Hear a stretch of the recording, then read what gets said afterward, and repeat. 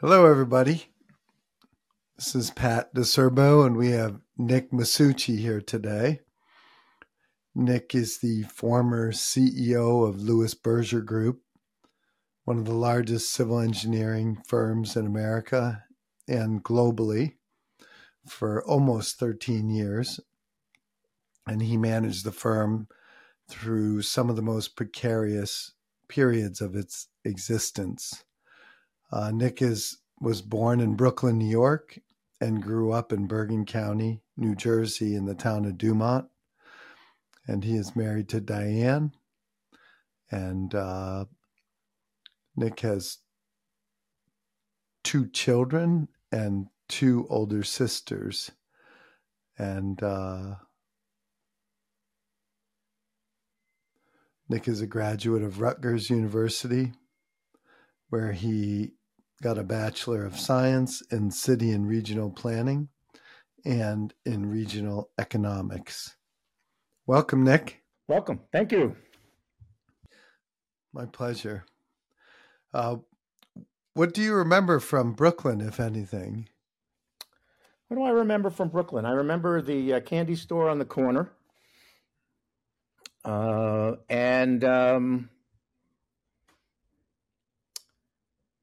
And I remember the house we lived in had a long staircase. After that, it tends to get pretty fuzzy.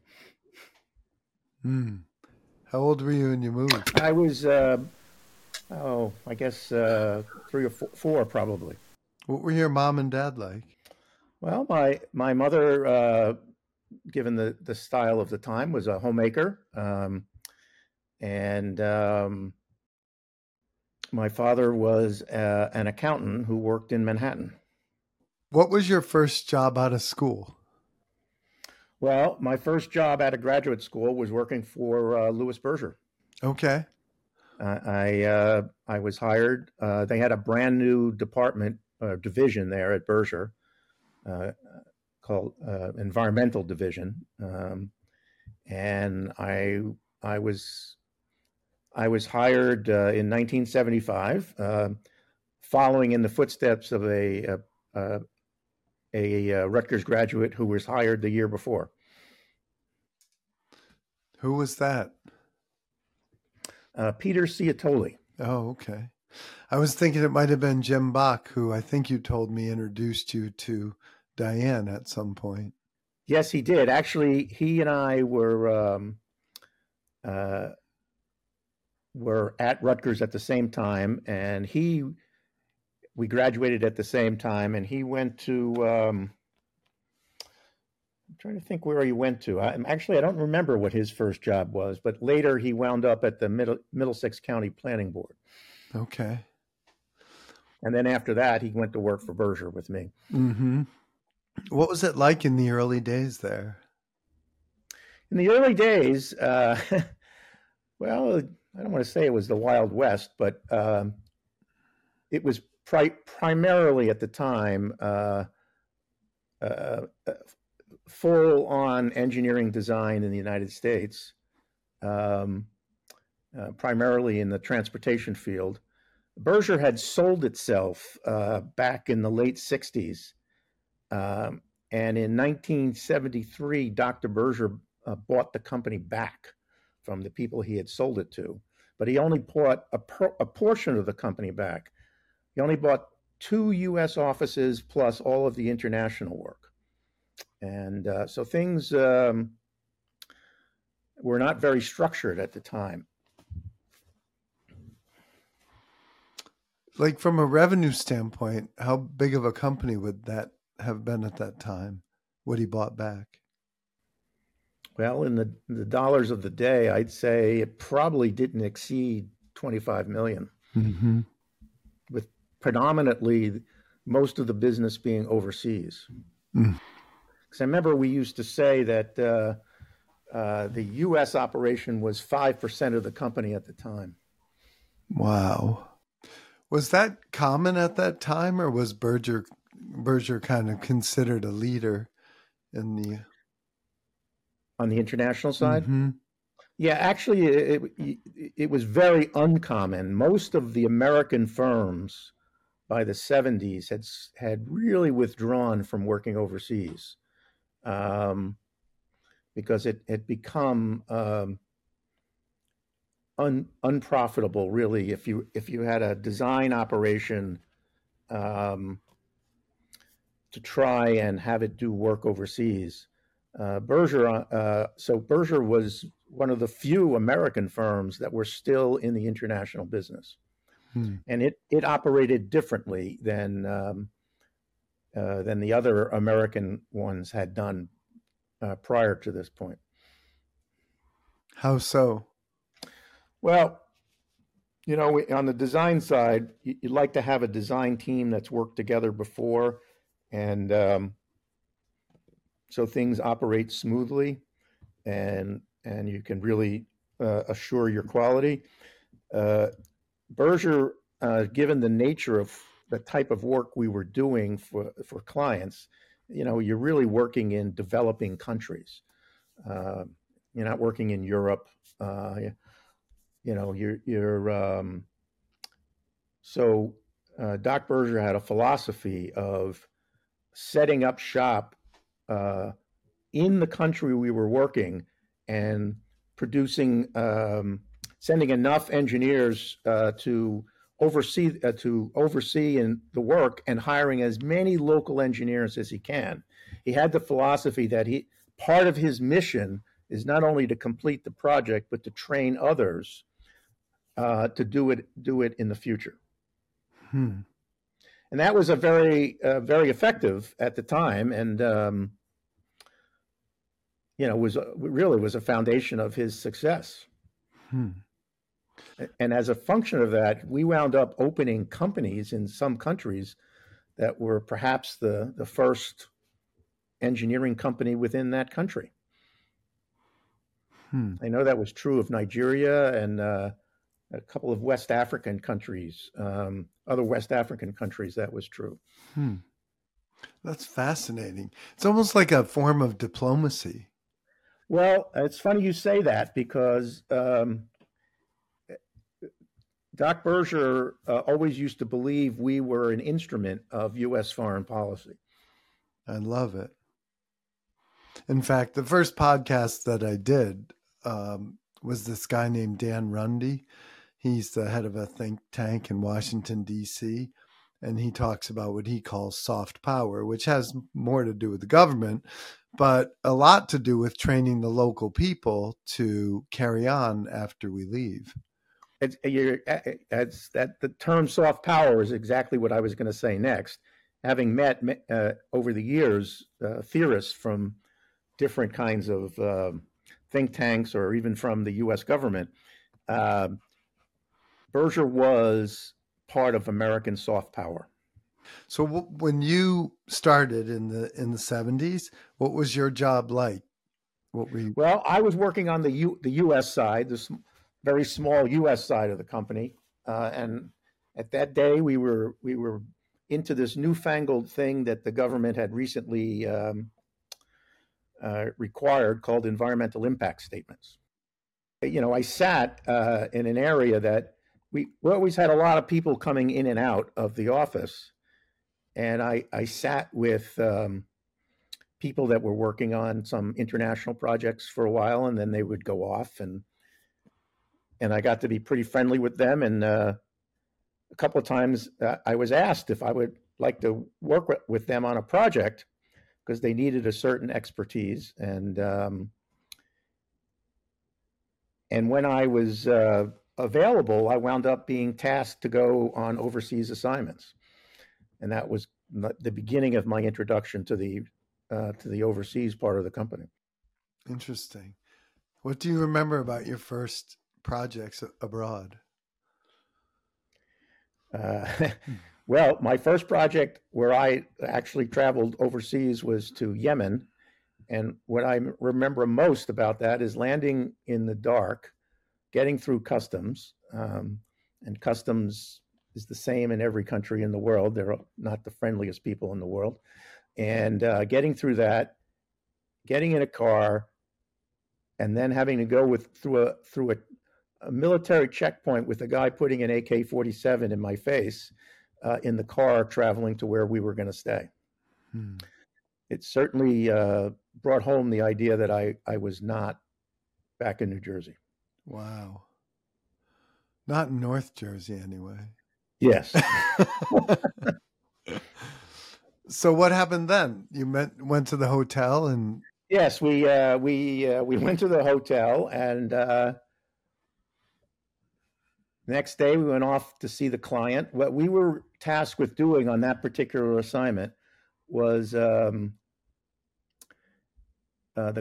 company had a contract with the United Nations Development Program to develop master plans for the 5 largest cities in Yemen. And 2 of them had been completed, and then 3 still were yet to be done. And so 3 had been completed, and 2 needed to be done. And we went and met the client, told them our basic plan, and we were given, the blessing to go ahead. And we organized going out to the first city to do our data collection for that.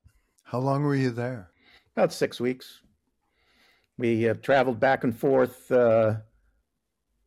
originally from the capital city in Sana'a to the first city, which was called Damar, which you could go back and forth in a day, and collected a lot of information in Damar. I met my first camel face to face. Tried to eat my backpack.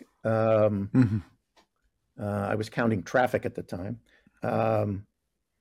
Met some Yemenis who were shepherds. We exchanged some water and food, and then we finished in Damar, and then went all the way down to Taiz, which is further south, and worked in Taiz for a few days. So at the end of that trip, was there a plan to go back, or was that? Yeah, I did go back. We went back, prepared our analyses and reports, and then I went back with one of the principals of the company at the time, and the UN had hired a British expert to sort of check the work we had done, and we went back and met with him, and then we did presentations to a committee in the government, and everything was accepted, and it was a successful project.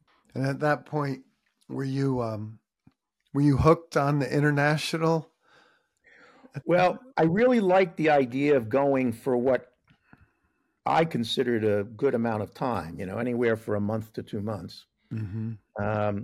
But the company liked to send people over for 6 months to 2 years, because once you get the person out there, and they're out there, and you don't have to worry about flying them back and forth and paying the expenses. So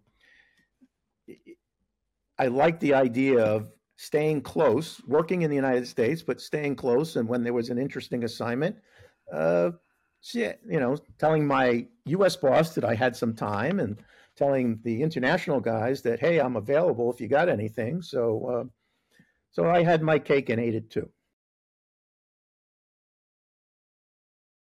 Very much so. When did you start to get promoted internally? How early in your career? After about 4 years, I was promoted to a senior level rank, senior professional rank. My career sort of took a little detour in that the company was invited to produce a proposal for a large military project, which was the deployment of what was then called the MX missile, Mm-hmm. out in Wyoming. Well, there were many basing strategies. The last one where they actually went was in Wyoming, and I helped write that proposal, which was a fascinating experience for me. And The company actually won this job in joint venture with another American firm uh, called URS, which doesn't exist anymore. And I was out back and forth to Wyoming and California, where the headquarters of the Air Force Ballistic Missile Office was, for the next 4 years. And it was, I think, partly as a result of that, my work on the proposal, and I ran a section of that project that when I was back full time in New Jersey at the headquarters, I was promoted to head what was then the environmental division.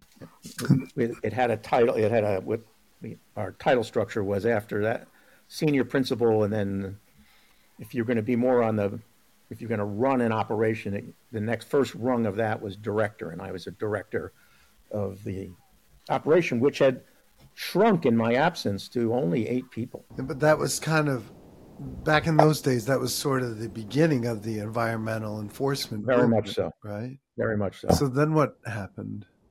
Well, it is now my job for the 8 people to go out and win work and supervise the work, make sure the quality was right, make sure we came in on budget, and so we made some money. And so I had to teach myself the business of the business. I think our field is a very unique field in that nobody really comes into the field trained in the business aspects. You come in as a professional of some type, whether it's like a hard engineering professional or a more soft professional, and someplace along the line you start learning how the business works. It's so true. I feel like they should teach some of it in all professional schools. Oh, believe me, I've had this discussion. I was teaching for a while at Rutgers after I retired, and I was trying to. Well, I was on the board at NJIT for a while, and I argued that their engineering program needed to have a business aspect to it, because if their engineering students could go into their early jobs with some idea of how the business worked, they would be much more valuable to whatever company they work for than if they were just understood the technical work. It wasn't a popular view because everybody said, well, if you're an engineer, you should worry about engineering things, not business. Well, okay, but that's great until somebody has to have work to do. When I was a trustee at Union College, there was a committee, and I was asked to interview CEOs from various disciplines, some engineers, some in banking, some insurance, and almost to a person, to a CEO, giving advice to a trustee at a liberal arts college. They said, send me kids that can read a financial statement. Yeah. I appreciate the fact that they're an engineer, but I don't want to teach them the basics of business. And well, what I used to wind up doing, and now my small operation, which eventually grew, I would regularly hold meetings for the key people to, this is the balance sheet. This is an income statement. This is what cash flow means. Now, in all honesty, I only learned it 2 weeks before myself. So I had to teach all these things because nobody knew. So I'm assuming as you focused on the environmental division, it became a big business unit. It became eventually, let's see, this is in the mid, and when I started, it was in the mid to late 80s. And by the mid 90s, it was the largest operation in Berkshire and the most profitable. What were the revenues overall at Berkshire then? Someplace between 50 and 75 million. And the environmental division? We were probably, we got up to about 35. And how long were you presiding over the environmental division before you ended up getting into senior management? Well, I got promoted from director to vice president, and then Berger had a highest level of management, operational management, was called a group vice president, and by 1990 or 91, I was made a group vice president, and I was also invited to become a partner in the firm. Although it's a corporation, Berger was managed and its culture was very much of an old style partnership, as were many firms, engineering firms. Mm-hmm. And simultaneously, the international division is maintaining or growing or shrinking? No, there were two basic international operations, Europe and Africa, and Europe, Africa, and then Asia and South America. And Europe and Africa primarily shrunk a lot. One of the things that began happening is the funders of development work shifted a lot of their money out of Africa, particularly after the fall of the Soviet Union. Countries like the US or Britain or others sent a lot of their international assistance dollars to Russia to help it recover from its Soviet days. Mm-hmm. And the Africans really got sort of left by the wayside. Mm. Now, on the other hand, the Asian business, really took off. So it was really the environmental, which really, we joined by 91 or 2, we joined the U.S. engineering operation and the U.S. environmental operation into one, and it became the U.S. operation. It was the U.S. operation and the Asian operations which really then dominated the company. And at that point, did you have a focus one way or the other on the international component, trying to stabilize it or grow it? No, at that time I was very much building the U.S. business. Okay. And then I got tasked in, 95 or something with examining how design build was beginning to start up in the U.S. It was very common overseas, but in the U.S., design build was really not a major form of project delivery. I got tasked with by the then president of the company to see how we, examine that and see what we could do to be more active if that started to grow in the U.S. And in the process of that, I came back and I said, yes, it's likely to grow in the U.S., but there'll be a lot of competition. Mm-hmm. But what I noticed was there was very little, if any, competition in managing the maintenance of, this was mostly transportation focused, of transportation facilities that, and I could see that the trends in funding, we were building less and less new facilities and the money was shifting to more and more maintenance. Mm-hmm. So I said, there might be an opportunity in what I called maintenance management that we might want to pursue. And I was told, well, go ahead. Berger had if you had an idea, you were allowed to pursue it, basically. Mm. And if it worked, fine, keep writing that idea. But so that's what I did. And coming out of that, to make a long story short, was we wound up forming a company called VMS Incorporated.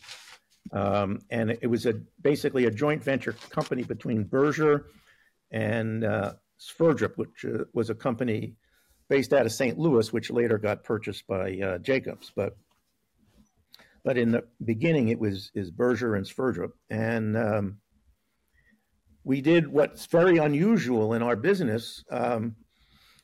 We created sole source ideas and went around and sold it. Now, then it would be competed, but we won. So we won our first major contract in Virginia, where we became responsible for a little over 100 miles of interstate highway in Virginia. Mm-hmm. And it was the first contract of its kind in the United States.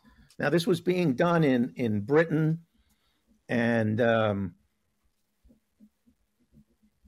we were doing it a little differently than it had been done in Britain, but we got sole source lump sum fixed price contracts for 5 years with a 5-year additional option to maintain everything about a highway, whether it's the pavement, the crossing bridges, drainage, everything. And it became one of the, it was definitely at that time the largest project Berger had ever done. Mm-hmm. It was, combined, my numbers might be off, but it was a $350, $400 million job for Berger. Wow. And it became extraordinarily profitable. And we formed a separate company around it. And I was dispatched from the environmental operation or U.S. operation to run this company. I moved down to Richmond, Virginia. And from Richmond, we won contracts in Florida, Texas, Oklahoma, Alaska, and a couple other places. We built the company to well over $100 million a year. What year roughly was that? 96 is, I think, when I moved to Virginia. Okay. How'd you like living in Richmond? Well, Virginia is a nice place. I liked it quite a bit. You're 2 hours from everything. 2 hours from Washington, D.C., 2 hours from the beach, 2 hours from the mountains. Mm-hmm. Coming from New Jersey, there was relatively little traffic. Everybody who was from Richmond thought there was horrible traffic, but basically you can get any place in the Virginia area, in the Richmond area, in 20 minutes. I really liked it. My wife was not super enthusiastic because it was hot, very hot. And I liked hot weather. Mm-hmm. She did not like hot weather. My kids loved Virginia, Richmond. She was less enthusiastic. Mm. How long were you there? We lived there for 6 years because in year 5 or so, I was asked to come back to Berger directly and take over as CEO of the company. So, do I want to stay in Virginia and keep building VMS, or do I want to go back and run all of Berger? And I thought all of Berger might be more interesting. Mm-hmm. So I did. So you were a senior manager at that time. Was it a surprise to you at all that you were named CEO at that time? Were we expecting it? I thought myself and one or two other people were likely successors. Mm-hmm. So it wasn't a complete surprise. Okay.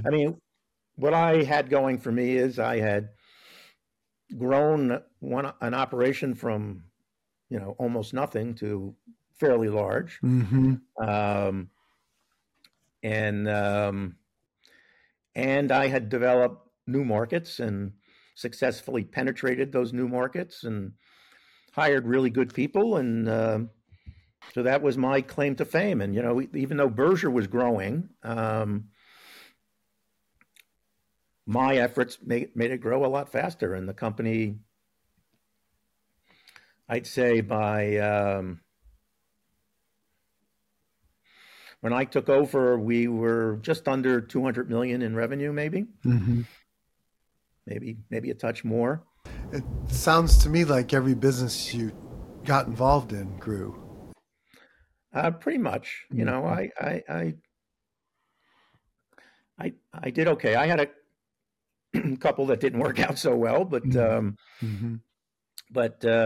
pretty much. I mean, back in the late '90s, when I was still at VMS, I was asked to write a sort of a strategic plan for Berger overall, and I basically part of that plan was that we would eventually achieve 500 million in revenues, Mm-hmm. and we exceeded it.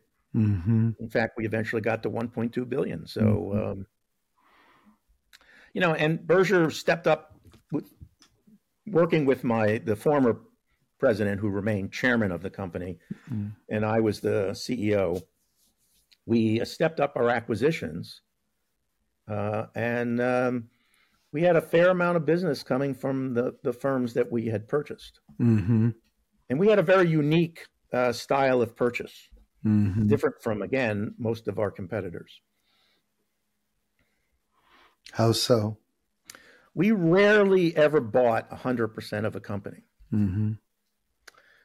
Because our theory was, and this is a cliche in the engineering world, your assets all go out the door every night, and their culture becomes relatively unique to them.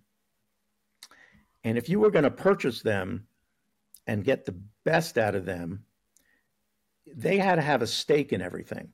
So we would buy maybe up to 60% of a company if we could, and leave 40% with it might not be the management that was there when we purchased, because they may have retired, but with the local management, and which that gave them substantial incentive to make this thing positive. And we didn't really impose on them our own styles and things. Mm-hmm. So and that, I don't know, we had about 7 or 8 firms we had purchased that way, and they were very, very successful. Mm-hmm. We tried to buy firms that were more specialized than we were.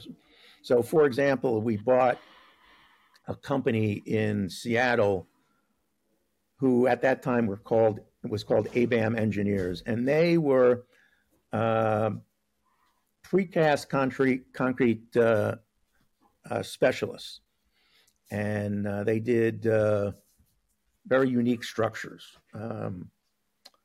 And their original people were retiring, and we bought the company, and boy, they did fantastic for the next several years.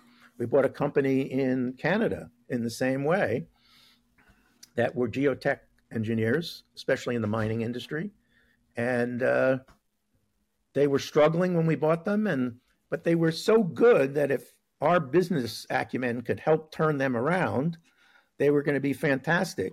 And partly buoyed by the commodity cycle, those guys were earning 35 and 40% EBITDA working for mining companies. Wow. And they just needed a little help with the business side, it sounds like. Well, we created what we call a management technique tool, which we called operating committees. Mm-hmm.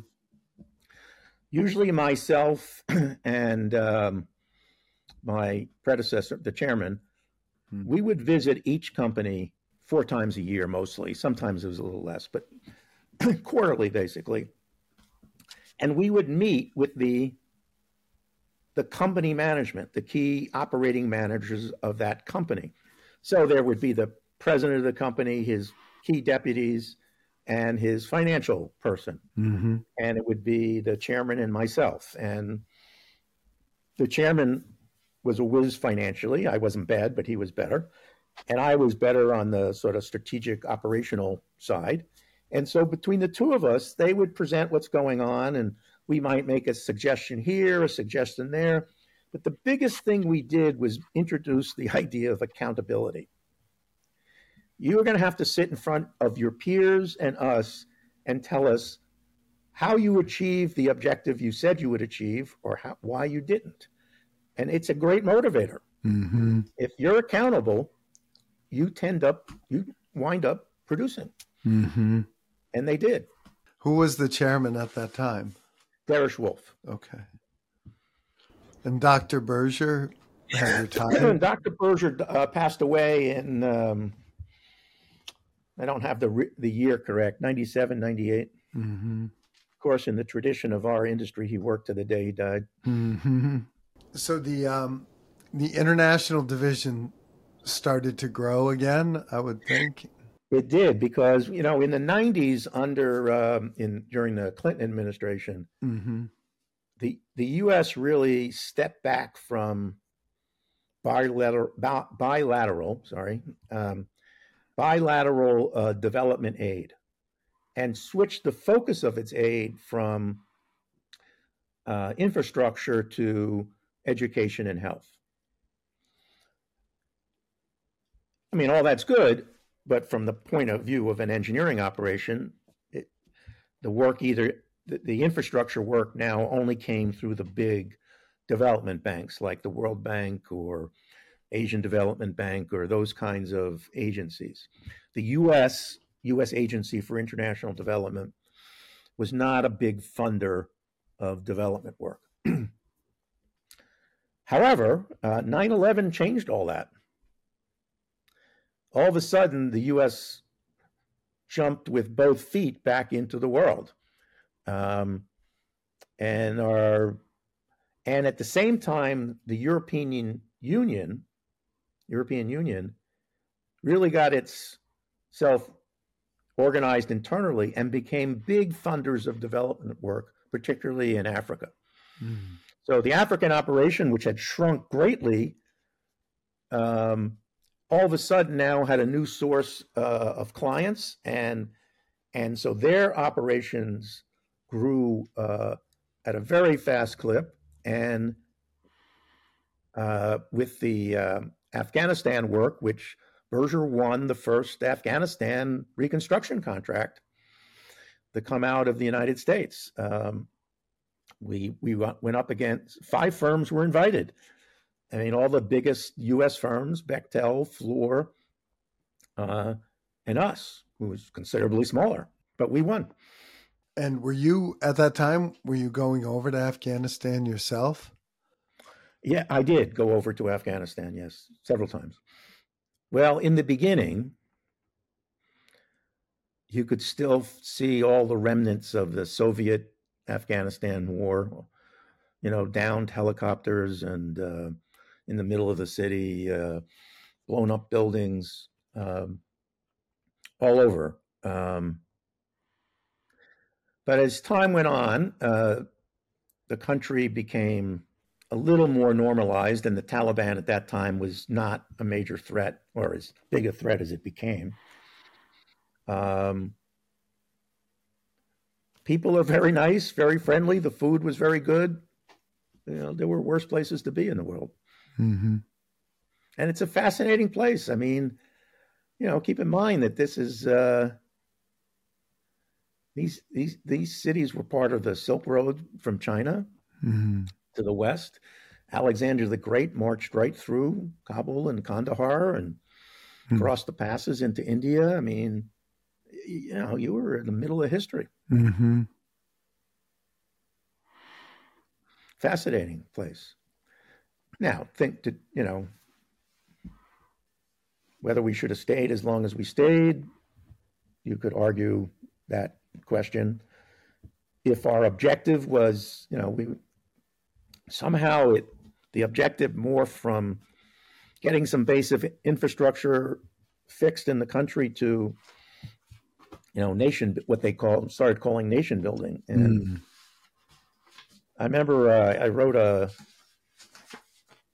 an email to my wife to tell her I had arrived successfully, and I made a comment that I said, anybody who thinks that this place is going to become a modern democracy in our lifetimes is crazy. I mean, we're back in the 14th century here. Did you read the Afghan campaign? I don't know that one specifically. Uh, it's a book by Stephen Pressfield about the quest of Alexander the Great. And Oh, okay. my conclusion after having read the book was not much has changed. Well, I can tell you that not much has changed. I mean, I read about the British army being destroyed twice in Afghanistan, and you could see why. I mean, these mountains are enormous, Mm-hmm. and you're there and maintaining your logistics. It is really hard, and when the winter comes, the weather is horrible. Mm-hmm. I mean, Berger, in order to operate, one of our first assignments was the ring road that goes around the country, and President Bush had promised the president of Afghanistan at the time, Hamid Karzai, and that road would be finished by the end of the year, which was 7 months away. You ever do a road in 7 months? And 300 miles long?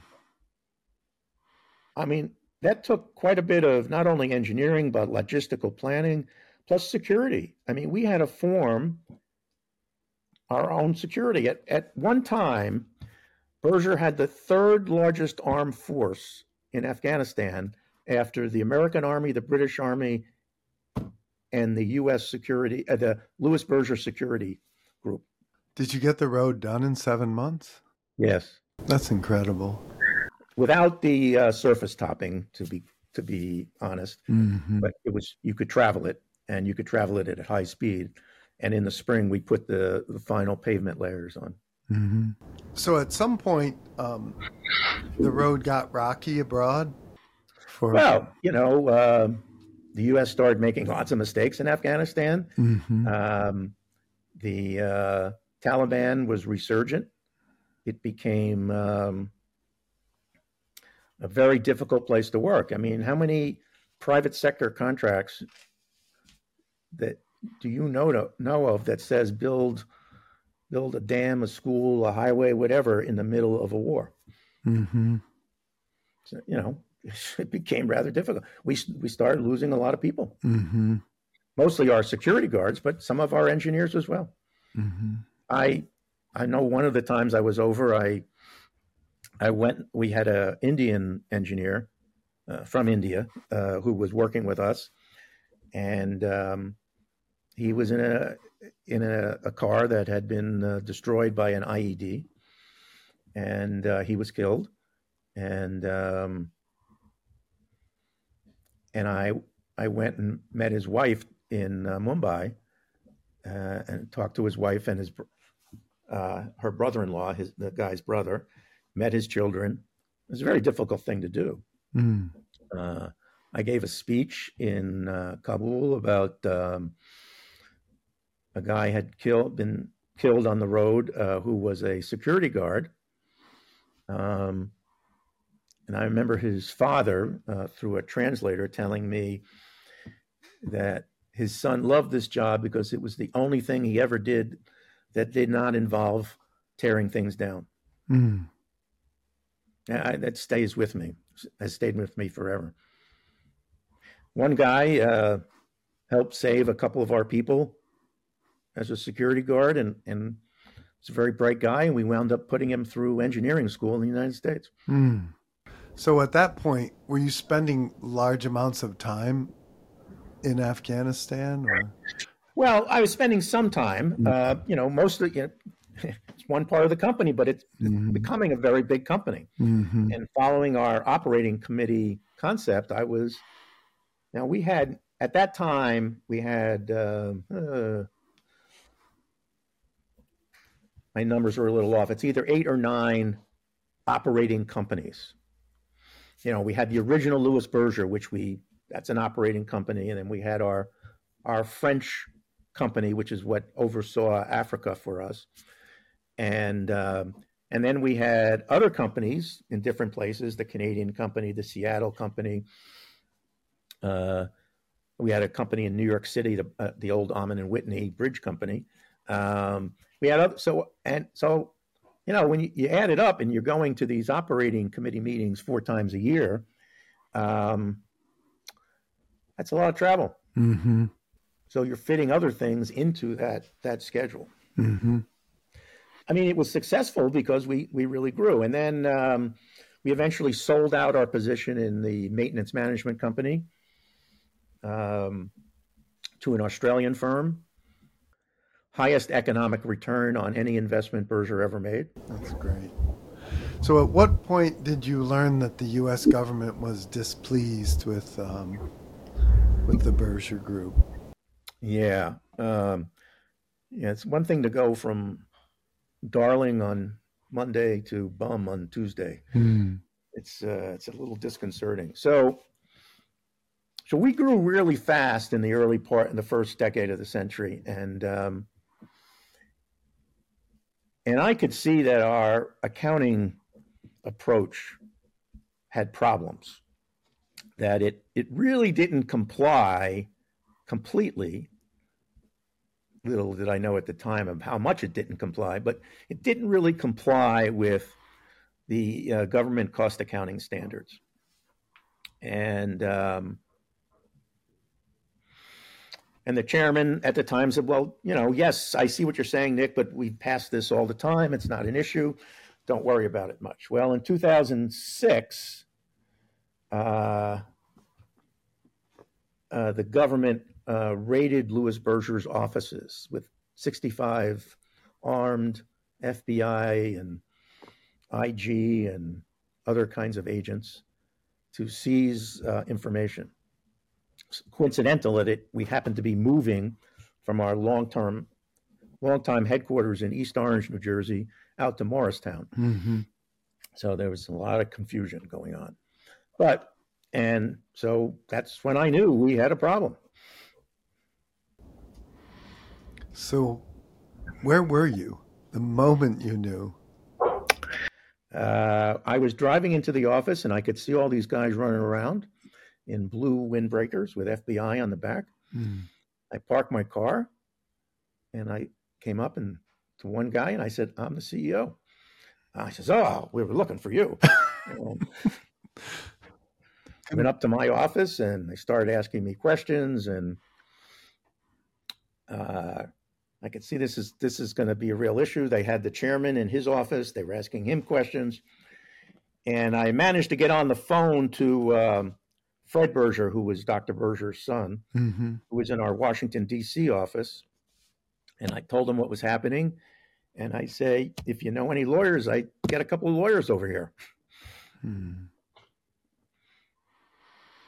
And he called someone he knew from high school, because he went to school in West Orange. And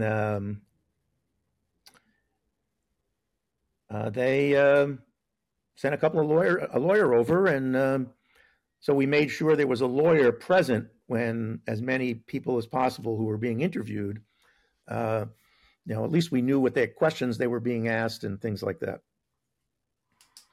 And that was the beginning. And they, served a subpoena on us for, all our records and stuff. And we had to work with them on that. These things are written very broadly. They wanted every single piece of paper. And I asked the question to the U.S. Department of Justice attorney. So you say every piece of paper. I mean, most of what we do here are design plans for transportation facilities. Do you want all the plans and the calculation sheets?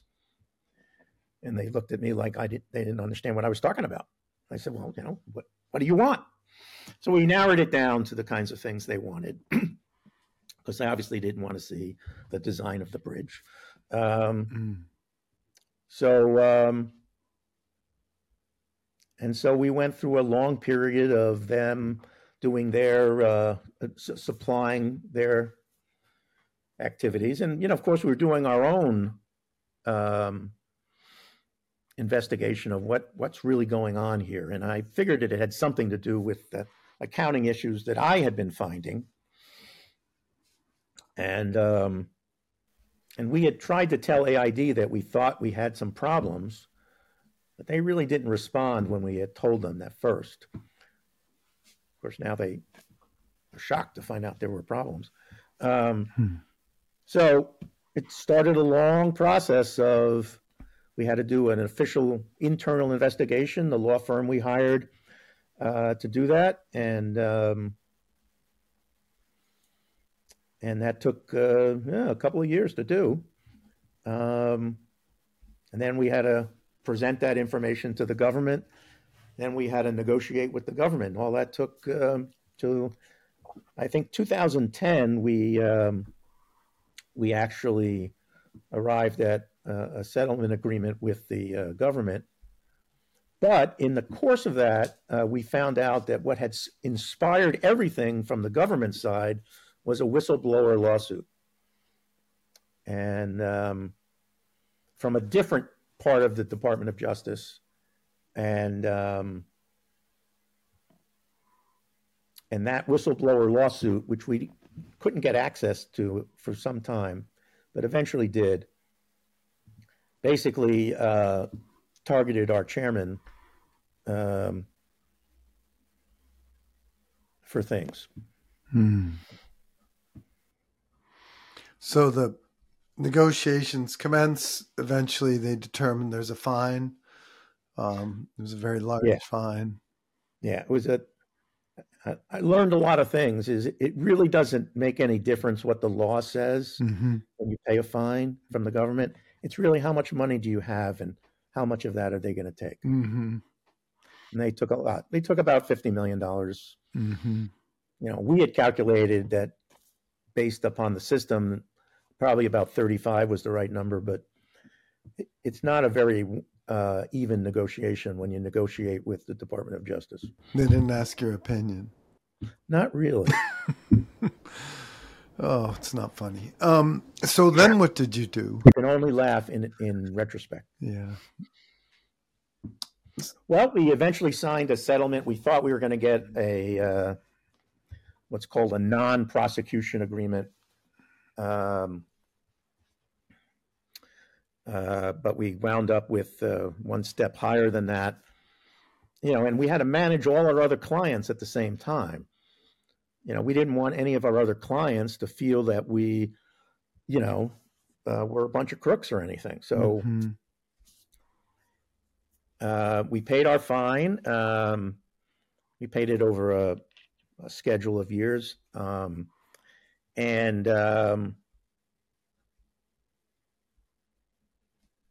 And we had to reform, of course, all our systems, which we had already started doing, because as we did the internal investigation, we got deeply into the issues that I had originally raised and saw where we needed to change. But we also found at that same time in our internal investigation, there were 4 instances overseas where some of the transactions were, shall we say, suspicious. So we had a big soul-searching discussion internally. Do we report this as part of our internal investigation, since it really has nothing to do with what's going on in the U.S., because these could be potential violations of the Foreign Corrupt Practices Act,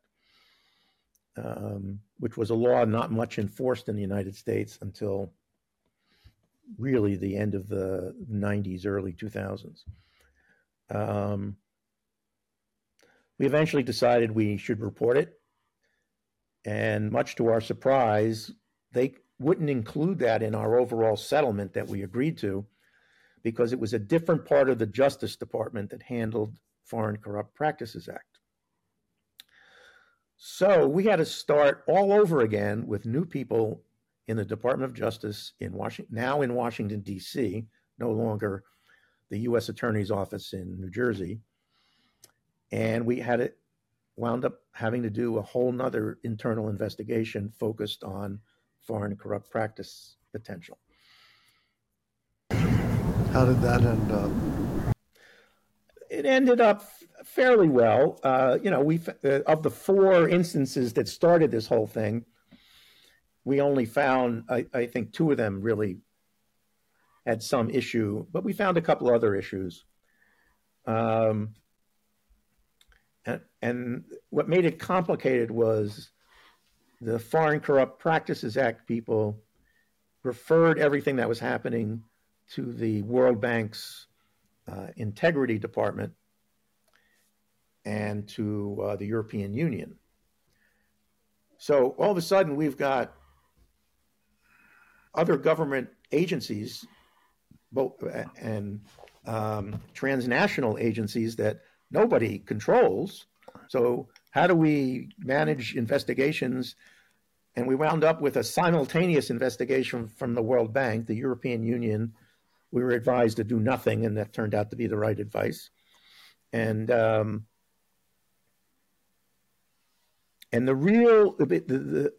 critical path through everything became the World Bank.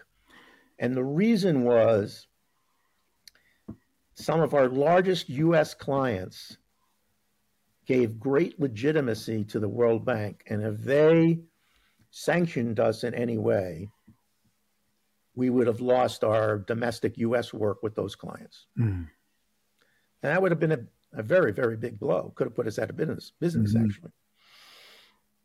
So the World Bank became the most difficult part of the whole thing. And I sought advice, and I got advice from some outside people of how to deal with them. And we followed that, and we came with a very successful conclusion with the World Bank. We were suspended for less than a year. And less than a year is considered the lightest sanction from the World Bank, and they very much liked what we had already changed in the systems. So we actually became a poster child for them of how to reform. And that then eventually helped us get through the FCPA,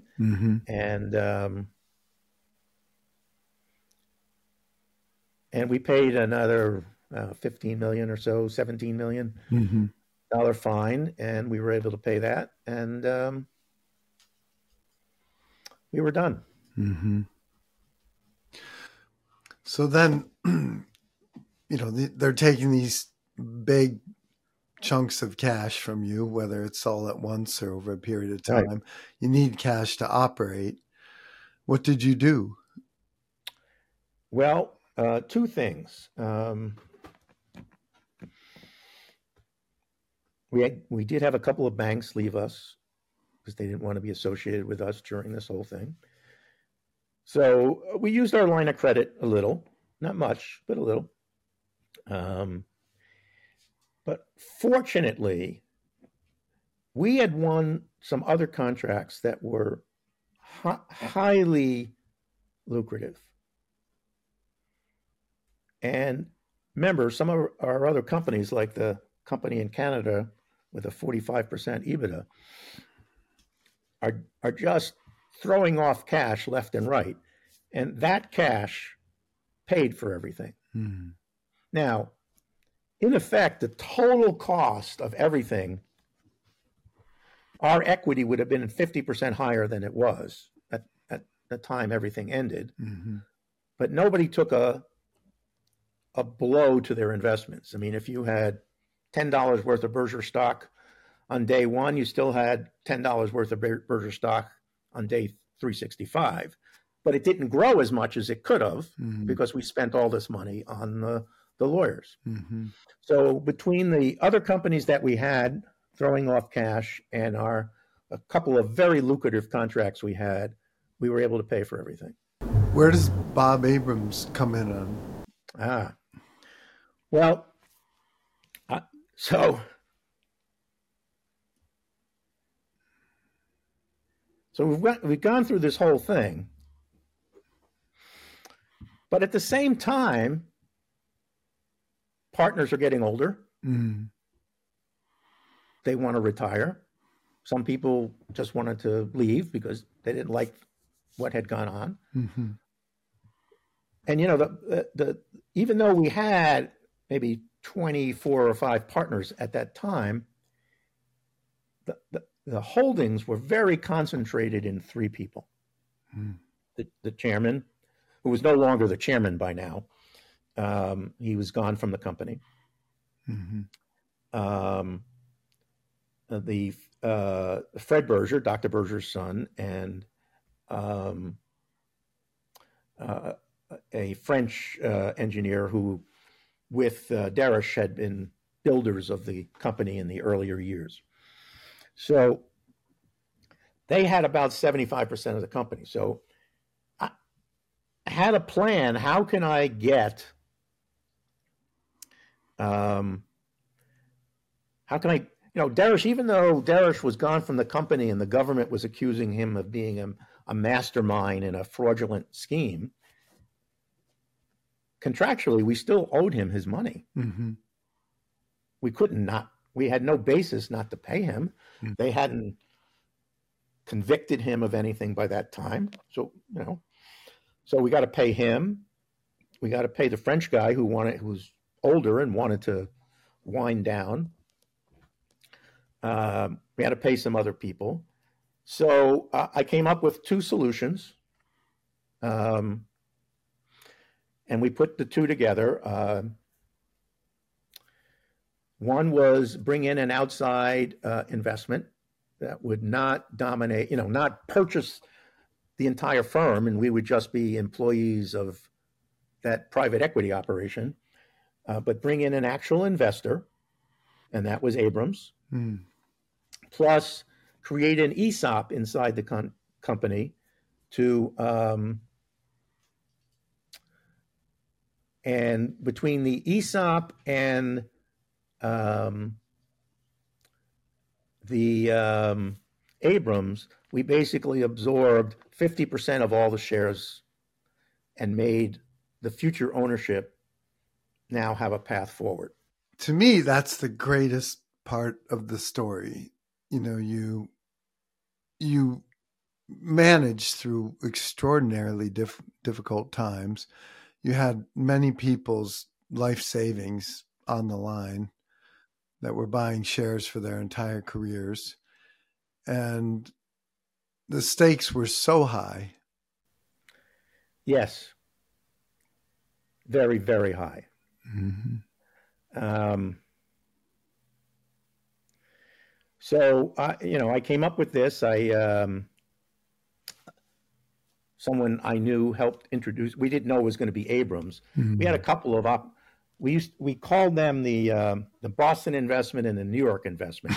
One was from New York, and one was from and Abrams was from Boston. Mm-hmm. And I explained all this to the shareholders. I explained the ESOP concept to them, and we went around and not only did I do a general discussion before all of the partners, shareholders, but I also went out to each operation and met with small groups of partners and shareholders. I brought Jim Stamatis with me, mm-hmm. and a couple of times I brought a couple other people with me, and we went over everything, explained what the situation was and how this was preparing us for the future. That we'd have to manage the private investment coming in. Mm-hmm. We didn't really want to be we wanted to be owned by the people who did the work. Mm-hmm. So, and then we got a committee together to interview the New York guys and the Boston guys, and it's pretty clear to me that we were going to wind up going to Boston, and everybody who on that little committee agreed, and then we eventually struck a deal with Dave Abrams. Mm-hmm. And he turned out to be a terrific partner. Mm-hmm. That's great. It's a happy ending to a great American company and a tribute to you. And I apologize for saying Bob Abrams. I meant Dave. It's a great story. It's a good story. The problem for me personally is, I spent the last few years of my life managing lawyers, not engineers. Right. Engineers like to work together. Lawyers hate to work together. Right. I actually threatened to break their kneecaps once if they didn't cooperate. And it was difficult. So by 2015, I was totally worn out. Mm-hmm. And I told the board that I really need to step aside. I could remain on the board if that's what the shareholders wanted, but I didn't have the energy to take us. Now that we now had a platform to grow again, I couldn't oversee that platform. Understood. And the board did its own internal review and search. I had recommended Jim for the job, and they agreed, and the partners all voted for Jim Stamatis to take my position. That's great. And then I stepped back to just be on the board. Thank you for telling me that story. It's I've heard it lots of times from lots of different people, but never with this level of detail. And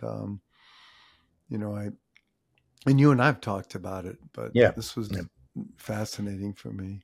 Is there anything that you might like to say or ask me as we get to the end of our conversation before we wrap up? Well, I don't know. I think I stayed true to what I saw my responsibilities which was to deliver quality work to our clients and protect the investments of my partners. Mm-hmm. And everybody probably has an opinion whether I did that well or not, but I think I did okay. Yeah, I do too. And I think that's the popular sentiment among the people we know in common. I mean, nobody's perfect, but it was a Herculean effort, and you. It was. One of the biggest decisions I made way in the beginning was that I had to handle all this personally, mm-hmm. and limit the amount of work I needed from other people mm-hmm. in the company, because this kind of thing absorbs you. Mm-hmm. We had to continue our work for our clients, mm-hmm. bring in cash, win new work. Mm-hmm. And so if I got everybody involved, mm-hmm. it would have destroyed us. Yeah. You had to protect your people, really. Exactly. Larry Walker, Jim Bach, mm-hmm. Jim Stamatis a little. We mm-hmm. really had to keep it confined. Mm-hmm. But the flip side of that is, like I said, I wore myself out. Right. It's a heavy burden. Well, thank you so much for your time, and I look forward to seeing you again soon. This has been a wonderful conversation. I really appreciate it. Sure. Anytime. Loved it. Thank you. All righty. Thanks. Bye. Take care.